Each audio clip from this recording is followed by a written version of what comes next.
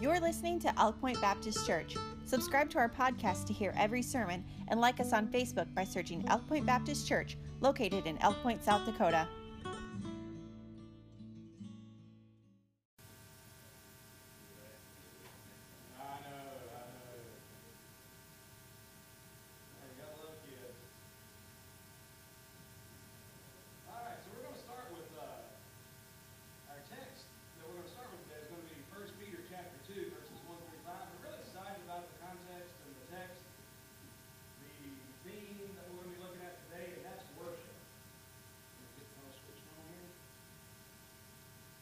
We are going to be on the theme of worship. All right, well, let me get ourselves all taken care of here. So in 1 Peter chapter number 1, chapter number 2, beginning in verse number 1, the Bible says, "Wherefore, laying aside all malice and all guile," Well, I'm not going to get all into these now, but laying aside all malice. What do you think malice is? Yeah, anger, guile. What is guile? We don't use that term very often. Yeah, being subtle. It's being deceitful. Laying aside all malice, all guile, all hypocrisies, and envies, and all evil speakings. Those are pretty self-explanatory. As newborn babes desire the sincere milk of the word, that you may grow thereby, if so be ye have tasted that the Lord is gracious, to whom coming as unto a living stone, disallowed indeed of men, but chosen of God and precious. Now, verse 5 is what I really want to focus on, and we'll maybe allude to these ones leading up to this. Ye also, as lively stones, are built up a spiritual house and holy priesthood. Why? How? What's the purpose? To offer up spiritual sacrifices acceptable to God by Jesus Christ. So, as we look here, we see that one of the reasons that God has done what He's done in our life, and one of the reasons He's brought us together into the church, is so that we might worship. And we're going to get into these, but the word worship brings in a bunch of things into people's minds. I wonder, what comes into your mind when you hear the word worship? I would just be interested to know if there's different thoughts that come into your mind. What immediately you hear worship? And what would you picture, Connie? Reverence to God. Okay. Yeah, reverence to God. Nathan? Church? Okay. Yeah, Gerald? Bowing down. Bowing down, okay. Emily? Yeah, singing. Very good. These are all on the positive and all good so far. Anybody else come to your mind, Ron? Amen, that's good. Yeah, a collection of people worshiping together. Any other thoughts on worship? That's cool. Doria? Yeah, absolutely. And so this is great because it sounds like, at least for the people who are vocalizing what they picture, really biblical ideas of worship. For some people, they may picture, people lighting candles in a dark room or something, right? That's what you may think of as worship. Maybe some monk silently performing his duties in a monastery. There's all kinds of forms. I mean, there's the other worship could be, forms of self-realization. There's a lot of worship influenced by the New Age movement that our culture is definitely infiltrated with. And then, of course, we've seen the emotional music, perhaps, that evokes feelings, responsive feelings. And I got to say, for me, that just if you were to ask me, okay, Pastor, what do you picture when someone says, well, worship? We're going to talk about worship. And again, I think our backgrounds define the way we look at this. I just get this image of being in church with my hands raised up, with just joy in my heart, praising the Lord. Now, and there is a distinction, and perhaps we can talk a little bit about that, but between worship and praise. They're different, but at the same time, they're connected, as you can imagine. But think about real worship, and that's what we're going to talk about today. And I believe much of what has been said is, at the very least, on the right track. Some of the things were even defining what worship means. I think Gerald was talking about to bow down. That's one of the things that it actually means. But in Psalm 95, verses 1 through 6, if you'll turn there with me, please, and Psalm 95, verses 1 through 6. And, I think this will answer questions, too. One of the things that I've been trying to be a lot more cognizant of lately is, as a church, man, we've got a church that, thank God, we have guests come in, don't we? We have new guests come in on a regular basis, and we're ministering to a people that really haven't ever been around real worship, or have been around some form of worship, or literally have just never been in church at all. And, one of the things that I really want to do as a church is be mindful of that. We have people come in, and by the way, did you know that for some people, can anybody identify with this, by the way? For some people, the thought of driving onto this property and walking through those doors is an intimidating prospect. Can anybody identify with that or understand that? What'd you say? Well, you would think I wasn't that scary. But the point is that for me, I got saved at a young age, and I'm a very personable people. I see people, and I'm like, ooh, people, a crowd, noise, and I understand some of you are just like, oh my gosh, people, crowd, noise, go the other way. But for me, I just don't see church that way. Church, and another thing, by the way, I guess on top of that, I wasn't raised in church, but when I got saved, I started coming to a church very much like this one, with just a group of loving, caring people that with a great spirit in the church, and it was just like, wow. I mean, it was just awesome, and I'm a new Christian, and this is just so exciting to me. So that's always been my experience with church, okay? Not everybody's. Point being, most people aren't that way. I'm amazed at the people I'll talk to that will finally admit to me as I'm trying to invite them to church, man, I was really going to come, and a friend of mine just recently told me, he said, I'm just scared. He said, I'm just really scared about coming in, just walking in those doors. The thought of that scares me. And there's a lot of people that way. So obviously we try to keep inviting and encouraging, and that's one of the reasons sometimes when I invite somebody to church, this is harder for me, as you might imagine, but I would try to say something along the lines of, hey, I would love for you to come sit with me and my family this Sunday in church. Be specific. It's not like just come and you're on your own. Come with me. Come be with us. Sit with us and our family this Sunday in church. We got a space just for you. But then that's one of the reasons why, and again, we talk a lot about the greeting team. We want to have a greeting team. As the greeting team, we don't want to be rabid dogs that are hungry to latch onto a visitor or something, but we do want to be very friendly, very accommodating, very welcoming. We want to try to help people come in and find a seat. We have seating available most of the time. It's just kind of getting people in to those seats. And but on top of that, I'm getting to something here. For so many of us, we've just been in church for a while, and this is just what we do, and we don't really think much about it. But what we want to do as a church is we want to be a place. We want to come here and worship the Lord. We do come here and serve as we worship, but the idea that this is where we come do our service to the Lord for the week, and then we just go do whatever for the rest of the week, that's not the right mindset. We come here to worship. And a part of worshiping is serving oftentimes, just like the priests and the singers and the different ones who do in the temple. But what I'm trying to get to is this, that sometimes you think about it from the world's perspective.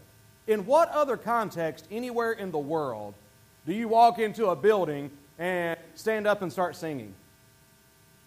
Where does that happen? Where do you have people singing? Where do you have... There's some context that has people, speaking and stuff like that. That could be anywhere in the business world. But, some of the things...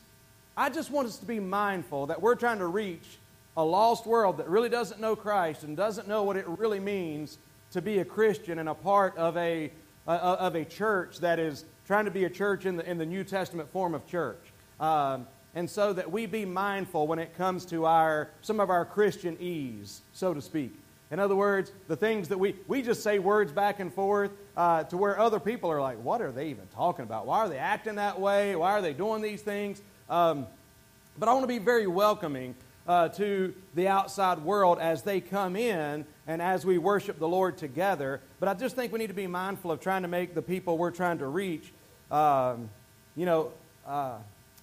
ease as much as possible, and make it as easy for them to transition as possible. Honestly, I even think about with some of the songs that we sing. I believe there's a balance to this. This is nowhere in our notes, but it's on. But to me, it falls into the idea of worship. Okay, when it comes to trying to reach the people that have not been brought up in church or that haven't been in church for a decade or decades, is that when it comes to some of our terminology that we use, when it comes to even some of the terminology that's used in some of the songs that we use and things like that, I believe there's a balance. Because when someone is preaching and teaching, I believe there's a certain level to where, we don't need to bring everything so far down on the level, to where we just start all of a sudden Jesus is just homey and we just go all out to where we just bring everything down to the lowest possible denominator. No, we want to. Our preaching, our teaching, our singing ought to bring people up, right? So they ought to be able to say, okay, well, what does it mean to be a disciple? That's not a word you use out in society. So rather than not using the word disciple or not using the word repent or not using some of these, we use those and then give people the opportunity to learn what that means. At the same time, I think there's a meeting ground there somewhere that we can meet. And I want to think about that as we speak and our terminology, even our songs, oftentimes. I love our old hymns, don't you? And we'll continue to sing our old hymns. But I'm telling you, sometimes we're singing some of these hymns, and I'm like, man, I want to take that one out of the rotation. Like, what is that? It's got a good meaning, if you can figure it out. But I don't know if the sound of it even fits what we're trying to do. And again, that's that. But I've said that a couple times. I've looked back at the kids, the teenagers sitting behind me, and I'm not. It's just they happen to be the people sitting behind me. But I'll just turn back and I'm like, I think we're taking that out of the rotation. Don't like that one. I'm gonna get in all kinds of trouble and arguing here in a little bit. But I'm just saying, there's some of them that they're not inspired. All right, and they don't have to be sung and they don't have to be repeated. Some of them act like they're trying to put you to sleep, and I believe there's a time for slow songs. Don't get me wrong. But anyway, that's a whole nother. It's not really no other story, but I'm going to move on from that. Psalm 95, verse 1, talking about worship. Okay, here's what he says: "Oh, come." Somebody said people. I think Ron said people. So here we go. "Oh, come, let us sing unto the Lord." Let's sing. Now, listen, God didn't say we're going to have tryouts. Sing. And I've shared this before, but I'll share it again because it really made such an impression on me. Again, one of the benefits I had about when I come to Christ is that I was a young Christian. I was a young person. I was 16 years old, and I was raised in the Bible Belt. So just as many of you are crazy familiar with the way the Catholic Church does things and the Lutheran Church, like just that's kind of so much part of the culture, people know kind of what that means. Well, where I grew up, you understood what Baptist churches did and so forth. That to you, that's what Christians did, and that's how Christians worship, even if you weren't a church-going person. So it wasn't anything strange to me to the thought of coming in and singing, because I knew that's what Christians did, But I was able to come up. I sat right here up on the front row, just about a seat or two over, with my friend's dad, who was just the loudest singer you'd ever want to hear. And he didn't sing very well, but man, he sang loud. But one of the things that let me do was I thought it was fun because then I could sing loud. And I could sing loud, and at least I like to tell myself that nobody else could hear me because of Jerry that was singing so loudly beside me. And I used to love just getting beside, and so I got a lot of practice just singing out. But I'm glad that there wasn't a thing to us. So, man, Because I don't know how many, in all reality, how many people really are good singers anyway? I mean, if we were to look at the percentage of people in the world that are good singers, I think it would be a pretty small percentage. I mean, would you disagree with that? I think it would be a fairly small percentage of people, especially that I'm talking about, that can get up here like some of our singers do, that are incredibly gifted, and can just get up here and sing, man, and you're like, wow, that's really something. I think that's a fairly small percentage of people. So God knows when He's telling us to sing, He knows I don't sing very well. And He knows that there's some people a lot of people that can sing better than me, and there's people that can't even sing as good as me, which is sad. I mean, that's sad. But it's true. But you know what? Sing anyway. Sing anyway. Because we're not asking you to get up, okay, Dawn, you ready? I think Dawn can sing, by the way. I'm pretty sure she can sing. Anyway, we'll find out before the service is over. Danny, get something prepared, and we'll give Dawn a tryout here. But that's not saying that we're going to call on Eric to say, all right, Eric, come on, buddy. You're up here singing today. Here he comes. I got to be careful. Eric is such an extrovert. He wants to be out here in front of everybody anyway. That's not true. But the thing I'm saying is, there's something, I'm telling you, the way we sing and worship is very similar to the way they would have done it at the temple. They just get together and they sing. And I'm telling you, you've heard it, and I'd love to hear it a lot more. But man, there's something about this church when people are just raising up their voices and singing. And remember, the greater percentage of us that are raising up our voices and singing probably are not people that are going to get up here and sing on our own, because we don't have that kind of talent. But there's just something about everybody collectively. Man, it's beautiful. It's awesome. Just people raising up their voices and singing. So that is a form of worship, even though, man, I am dragging my feet big time. But I'm making some important points that I want to make. Come, let us sing unto the Lord. Here you go. This goes right to it. Let us make a joyful noise to the rock of our salvation. A joyful noise. Hey, for some of us, that may be about what it is. A joyful noise. Is he singing? I don't know. It's noisy, but he seems happy. He's smiling, so he must be all right. I'm still in Psalm 95, and now I'm in verse 2. Let us come before His presence with thanksgiving, and make a joyful noise unto Him with psalms. For the Lord is a great God. So now it's given us a reason. Why should we come before the Lord? Why should we worship the Lord? Because the Lord is a great God. Insert an amen right there, right? The Lord is a great God and a great King above all gods. In His hand are the deep places of the earth. The strength of the hills is His also. The sea is His, and He made it. And His hands formed the dry land. Oh, come, let us worship and bow down. Let us kneel before the Lord our Maker. And it's so cool because as I go through and talk a little bit about worship, so many of these definitions that some of you use, you can hear some of them already. But real worship is the act of a reverent heart. Worship comes from words, two words, worth and ship. Worth and ship. Thus, worship is the way we ascribe worth toward another. Worship means to prostrate oneself in homage, to do reverence, to adore. So we've already covered several things that you shared. Prostrate, by the way, not prostate, okay? That's an important distinction there that I have often got mixed up. Anybody else? All right?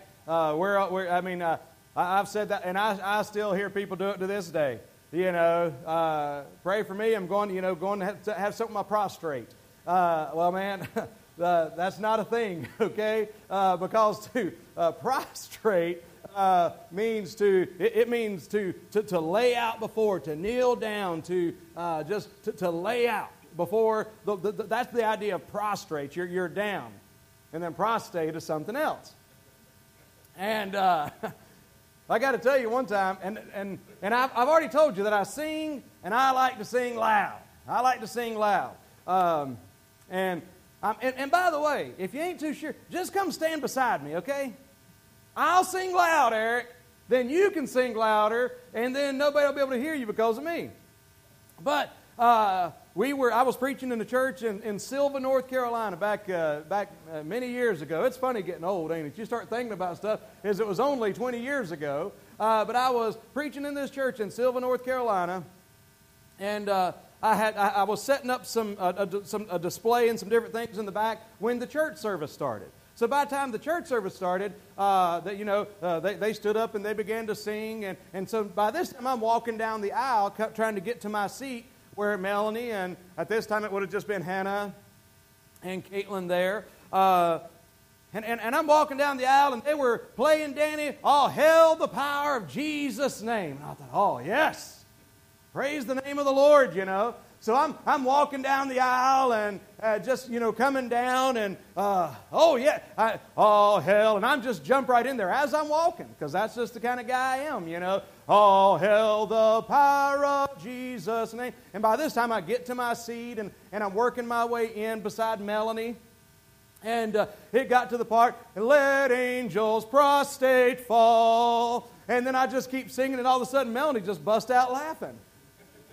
And I'm just, "Bring forth the royal die." And then she's just laughing and laughing. I'm like, and then I love my wife, man. Thank God for my wife. And here's what she says to me after she quit laughing. She said, "It's prostrate, you idiot."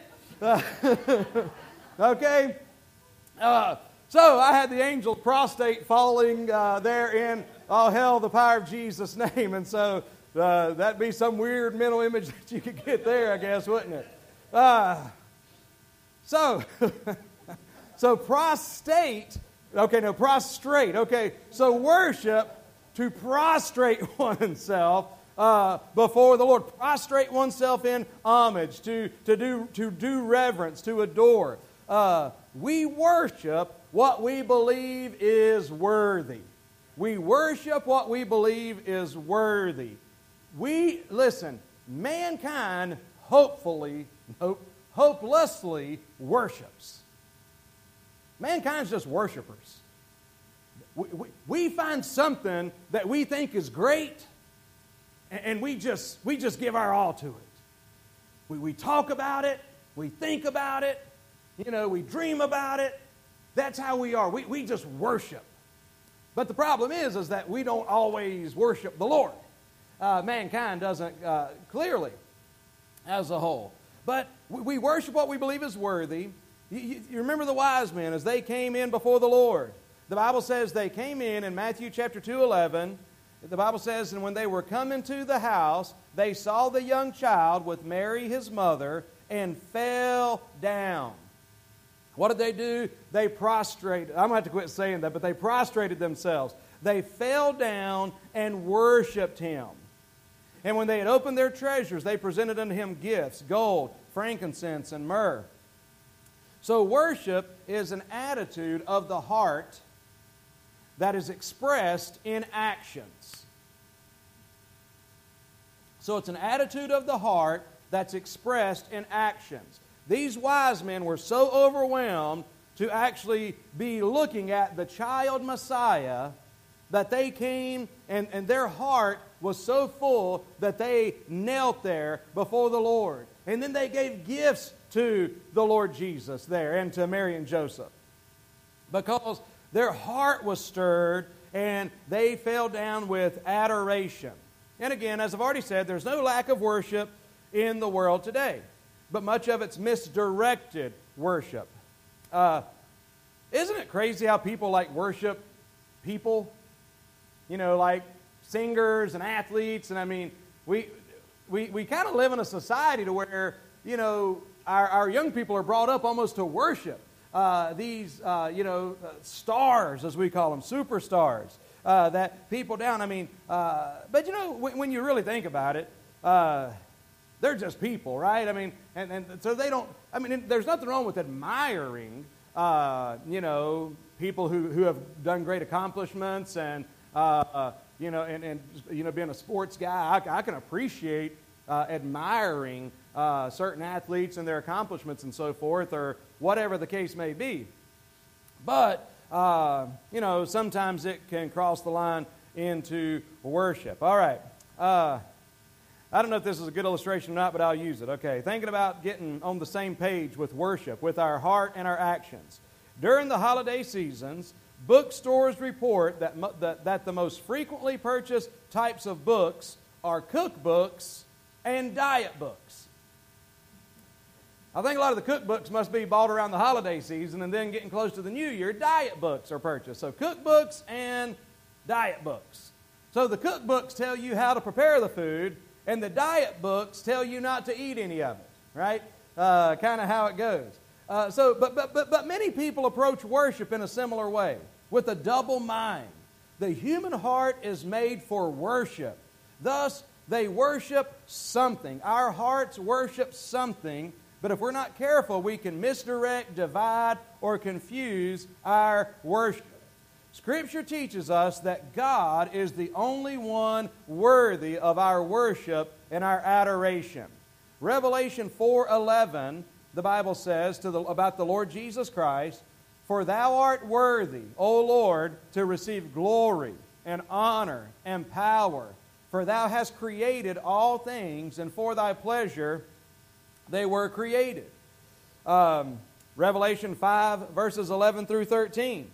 The Bible says, "And I beheld, and I heard the voice of many angels round about the throne, and the beast, and the elders, and the number of them was 10,000 times 10,000, and thousands of thousands." And notice verse 12, "saying with a loud voice, Worthy is the Lamb that was slain to receive power, and riches, and wisdom, and strength, and honor, and glory, and blessing.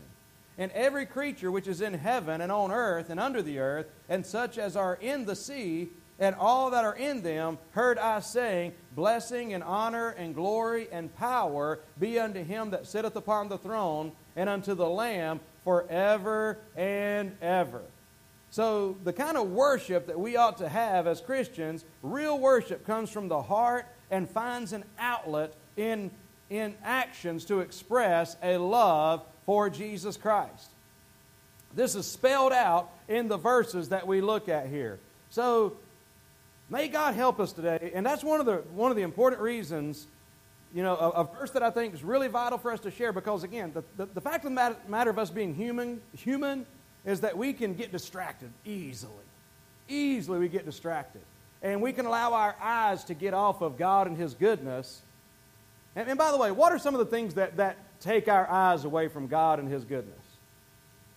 Cares of this world, all right? Anything else you want to add or be more specific about? What are some of the things that just distract us from keeping our attention and thinking about God and how great and wonderful God is? Yeah, just jobs, money, just life in general. We do life and we can get busy and forget. Connie, were you going to say something? Nope. Okay, sorry. It was just like the auction, I thought I saw her card go up there. Sin. Yes, sin can be very distracting. I mean, the Bible talks about the deceitfulness of sin. For sure, it can draw us away. People, worry. Ourselves, our own shortcomings. I mean, one of the things that I have some of the biggest problems, I think, with just being so concentrated on how much I'm not doing what I want to do or accomplishing what I want to accomplish and coming. Sometimes I get caught up on myself so much I don't take time to remember the goodness of God. But when I do, and by the way, I've tried to reverse. I don't know if reverse engineering would be the right way to say it or not, but in my thinking, I try to reverse that. Because as I see the struggles I'm having, and as I see the weakness of my own flesh, and when I see myself failing, you know what I try to do? Instead of just focusing on that, I try to turn my attention back toward God and say, Lord, I'm sure glad you love me anyway. I'm sure glad that you saved me and care about me, even though I am the mess that I am, and I'm glad that you're doing a work in my life. And even to acknowledge, you know what? I am not doing and being and performing, if you will, the way I would like to live this week. But then I think, but you know what? Man, I could be so much worse off. You know, you've done enough in my life, Lord, that if it wasn't for what you've done in my life already, I don't even think where I would be. Where I would be. I hate to even think. How about that? But we can get distracted about ourselves. There's a lot of things that can take our attention off the goodness of God, but we just got to learn to get our attention back on God. Because I'm telling you, the thing about making much of money, hey, money's good, right? The Bible doesn't say that money's evil. It never does. The Bible just says the love of money is the root of all evil. All right? The love of money's not the root of all evil. The love of money is the root of all evil. There's nothing wrong with making a living. There's nothing trying to make a really good living. There's really not. But have you ever found out? I mean, I think there's a lot of us that can think, and I'm not wealthy financial standards at all, but I could still think of times to where I never thought that I would be where I am. You know what I mean? I mean, because you're looking at a guy that, I'll just say that we grew up pretty poor. The idea of having anything resembling a newish car was something I couldn't hardly fathom. You know, the idea of I was thinking about it this week because my wife and I were able to take just 2.5 days, 2 days and 3 nights that we went to Colorado for just a little anniversary getaway. My mom and dad wanted to go to Colorado their entire lives, which their lives were short, unfortunately. My mom died at 43, my dad at 58. They had very short lives, but still. They might as well have been, for the equivalent for me would be like going to the south of France or something, for a month. I mean, the idea of being able to actually leave and go someplace like that, unfathomable. And when we were in Estes Park, I was just reminded again, because we would go on vacation, we really would, and so we were blessed. We were raised American poor, okay? American poor ain't as poor as third world poor, right? But we were raised American poor, so we still would go on vacation. Usually about every year we'd go down to the beach. But out in Colorado, the Estes Park region we were in, they had a bunch of the old hotel signs. You remember them? Vacancy, no vacancy. They would light up. Some of you remember those signs? I hadn't seen those in years. But it reminded me when I was a kid going to the beach. We'd go down to Myrtle Beach every year, which I wouldn't recommend. But we'd go down to Myrtle Beach every year, and maybe in the off season. But now when I was a kid, it was a little bit different because we used to go out and pick up shells, seashells and all. But now, man, when you pick up shells in Myrtle Beach now, you're actually picking up bullet casings. It's just changed a little bit. But so we'd go down to Myrtle Beach every year. But I remember going past those hotels, vacancy, no vacancy. But we weren't stopping at any of those because we were heading out to the campground. And we had a little pop-up tent that we would set up, just one of these little suckers, and we'd just pile in that tent for the week, right at the beach, and go to, and literally, as a kid, the thought, some of you know what it's like, the thought of staying in a hotel, you know who stayed in hotels, don't you? Rich people. Rich people stayed in hotels. And let me tell you how we got there. My dad, I'm just trying to tell you, I need to get back on track here. But for one thing, for a big part of my childhood, we did not have a vehicle, period. My dad got picked up for work. My mom would walk, a couple miles to get to the bus stop so she could go to work. Then I would walk to school. We didn't have no car for years. Well, finally my dad bought this little Datsun truck. And so there would be about, 8 or 9 of us that would pile up in that Datsun truck and head to the beach. And this is a stick, all right? So you try to figure out how this all worked out. But so what we'd do is we'd pile up in the back of that truck and head to the, because nobody else had a car, but we had one now. So you could just all pile up together. Now, the problem with that is it's about a 5-hour drive and sometimes it would rain. But we had a solution for that. We had a tarp. And there'd be people, you'd pull the tarp over and you just get out on every corner and you just keep on trucking, all right?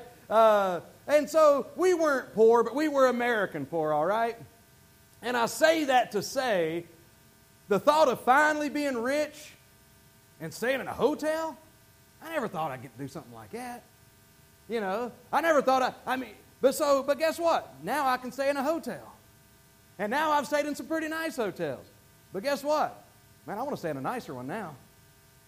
You know, I want to stay in a newer one now. In other words, when you get your sights set on things and money and things like that, you start finding out that it's never really enough, right? If that's what you were worshiping, if that's what you're focused on, you know, I think it was, there's a story about John D. Rockefeller, became just one of the richest men ever. But there's a story about John D. Rockefeller to where they asked him the question, supposedly, what does it take to make a billionaire happy? And his response was something along the lines of, just one more dollar. One more dollar. And that's kind of the way it is. Nothing wrong with making money. Nothing wrong with making money. Nothing wrong with enjoying what God's blessed you with at all. That's good. Just keep God first, but just keep it in its place. But the reason that, I'm telling you right now, the reason that Jesus talks so much about giving and not getting in the Bible is because He knows how easily our human hearts can latch on to possessions. Latch on to what? There's just something about it to where we feel like that's it. But what God knows is that that's not it. And He knows that, yes, I can bless you with this and use it as a blessing, but don't let that be what you base your happiness on, your identity on. Don't let that be any of that. But that's the way with so many things that we can get distracted from when it comes to worship. Okay, let me see where I'm at here. All right, I'm about done with the introduction. Okay, so we'll stop anyway. All right, but. Quickly, going back to 1 Peter, it might seem like a strange place to start initially, but I just want to hit maybe the highlights, and then we can talk more about this perhaps next week. But there's a couple things you see in 1 Peter chapter number 2. First of all, you see the people of worship. The people of worship. In verse 4 of 1 Peter 2, it says, to whom coming as unto a living stone, disallowed indeed of men, but chosen of God and precious. Ye also, as lively stones, are built up a spiritual house and holy priesthood. So, lively stones. See, Jesus is the cornerstone of the church.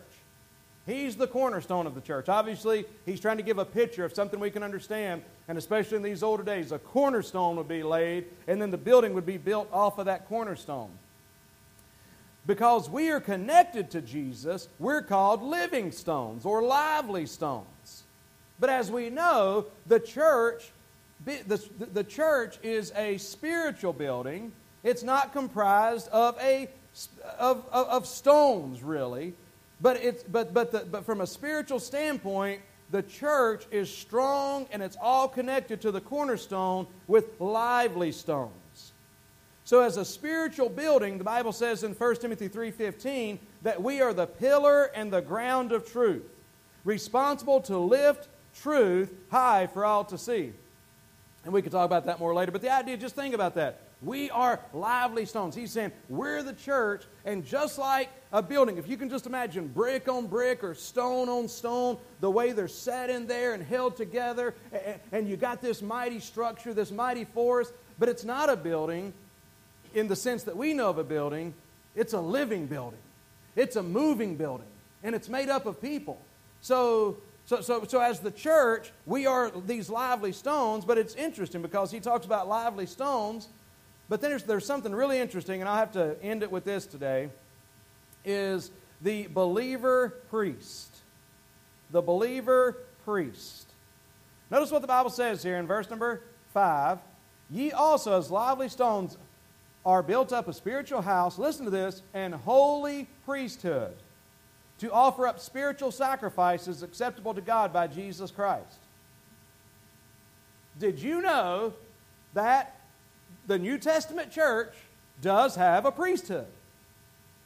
Because you don't think about coming to a church like this one. When I say New Testament church, I'm just talking about a church that uses the Bible as its sole authority, and this is what we use to practice on. So therefore that makes this a New Testament church, that we're just trying to follow what God says. We don't care what some Cardinal or Blue Jay or anybody else said from years gone by. That's not what we decide how we do things. God bless many of the great church fathers, if you will, of the past, but they're not the ones who dictate what we do today in worship. The Bible is. But we do have a priesthood. Now, what does that priesthood look like? How would you answer that question? What does that priesthood look like? Yeah, look around. What's that priesthood look like, Sarah Sue? Look over next to you. Eric, look over to her. In other words, it's you. We're all priests. We're all priests. Jesus is the great high priest. But now that doesn't mean that we've got to go around like confessing to each other and all that kind of stuff. And it doesn't mean, the idea of what you have in your head as a priest isn't, try to get that picture out of your head, because it's just, but one picture that you do have in your head is that the idea, even from a Catholic background, the idea of the priest is that priest kind of represents you to God, is the idea, right? In the Catholic Church, you would confess to the priest, and then the priest would then take those before God. He kind of is the go-between. He's kind of the representation. But what the Bible's telling us here is that, no, you're your own priest. You go before God. You go before God on your own. We don't need a go-between. We don't need an in-between. Matter of fact, the Bible even says there is one mediator between God and man. You think you'd find that verse, Nathan, or I don't know the reference. Anybody else? There is one mediator between God and man.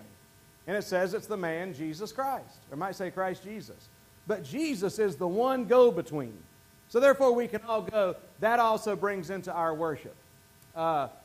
And so we'll just have to stop right there for time. But I'll just say the people of worship, the priority of worship. Let's see here. What was the final point? Danny, I don't know how you got through one of these whole lessons in one thing, dude. I mean, and you did it awesomely. The practice of worship. I'll probably add in there the power of worship. We've been studying the book of Nehemiah. Really soon we're going to be coming up on it's a fairly famous passage that some of us are familiar with this reference. Others may not be. But where the Bible says, the joy of the Lord is your strength. And the power of worship. Man, stay tuned, okay? We're stopping for now, but the reason you want to find out more about biblical worship, there's a lot of good reasons. God tells us to, but one of the things, very practically speaking, is the power of worship. Think about this. God had a mighty, mighty city that He wanted the children of Israel to defeat. It was the city of Jericho. The city of Jericho. And God chose a mighty general, Joshua, to lead the army against this city. But if you know the story, what God said to do was like He told Joshua, He said, well, Joshua, He said, no. He said, we're not going to take this city the way you think we're going to take this city. He said, we're going to walk around this city for the next week. I want you to get everybody up, and I want you to put the priest in them. The Old Testament priest had a purpose. But I want you to put them and the singers and everybody out on the front. And I want you to walk around the city. Then I want you to walk around the city. So go out there the first day, walk around the city. Go back to camp. The next day, come back and walk around the city again. And so for 6 straight days, they come out and walked around the city one time. On the 7th day, y'all help me with this, because now I should study before I do study, but I don't study everything that I'm thinking about telling you, okay? That last day, did they walk around the city 7 times that last day? Okay? And then, 7 times? All right? And then,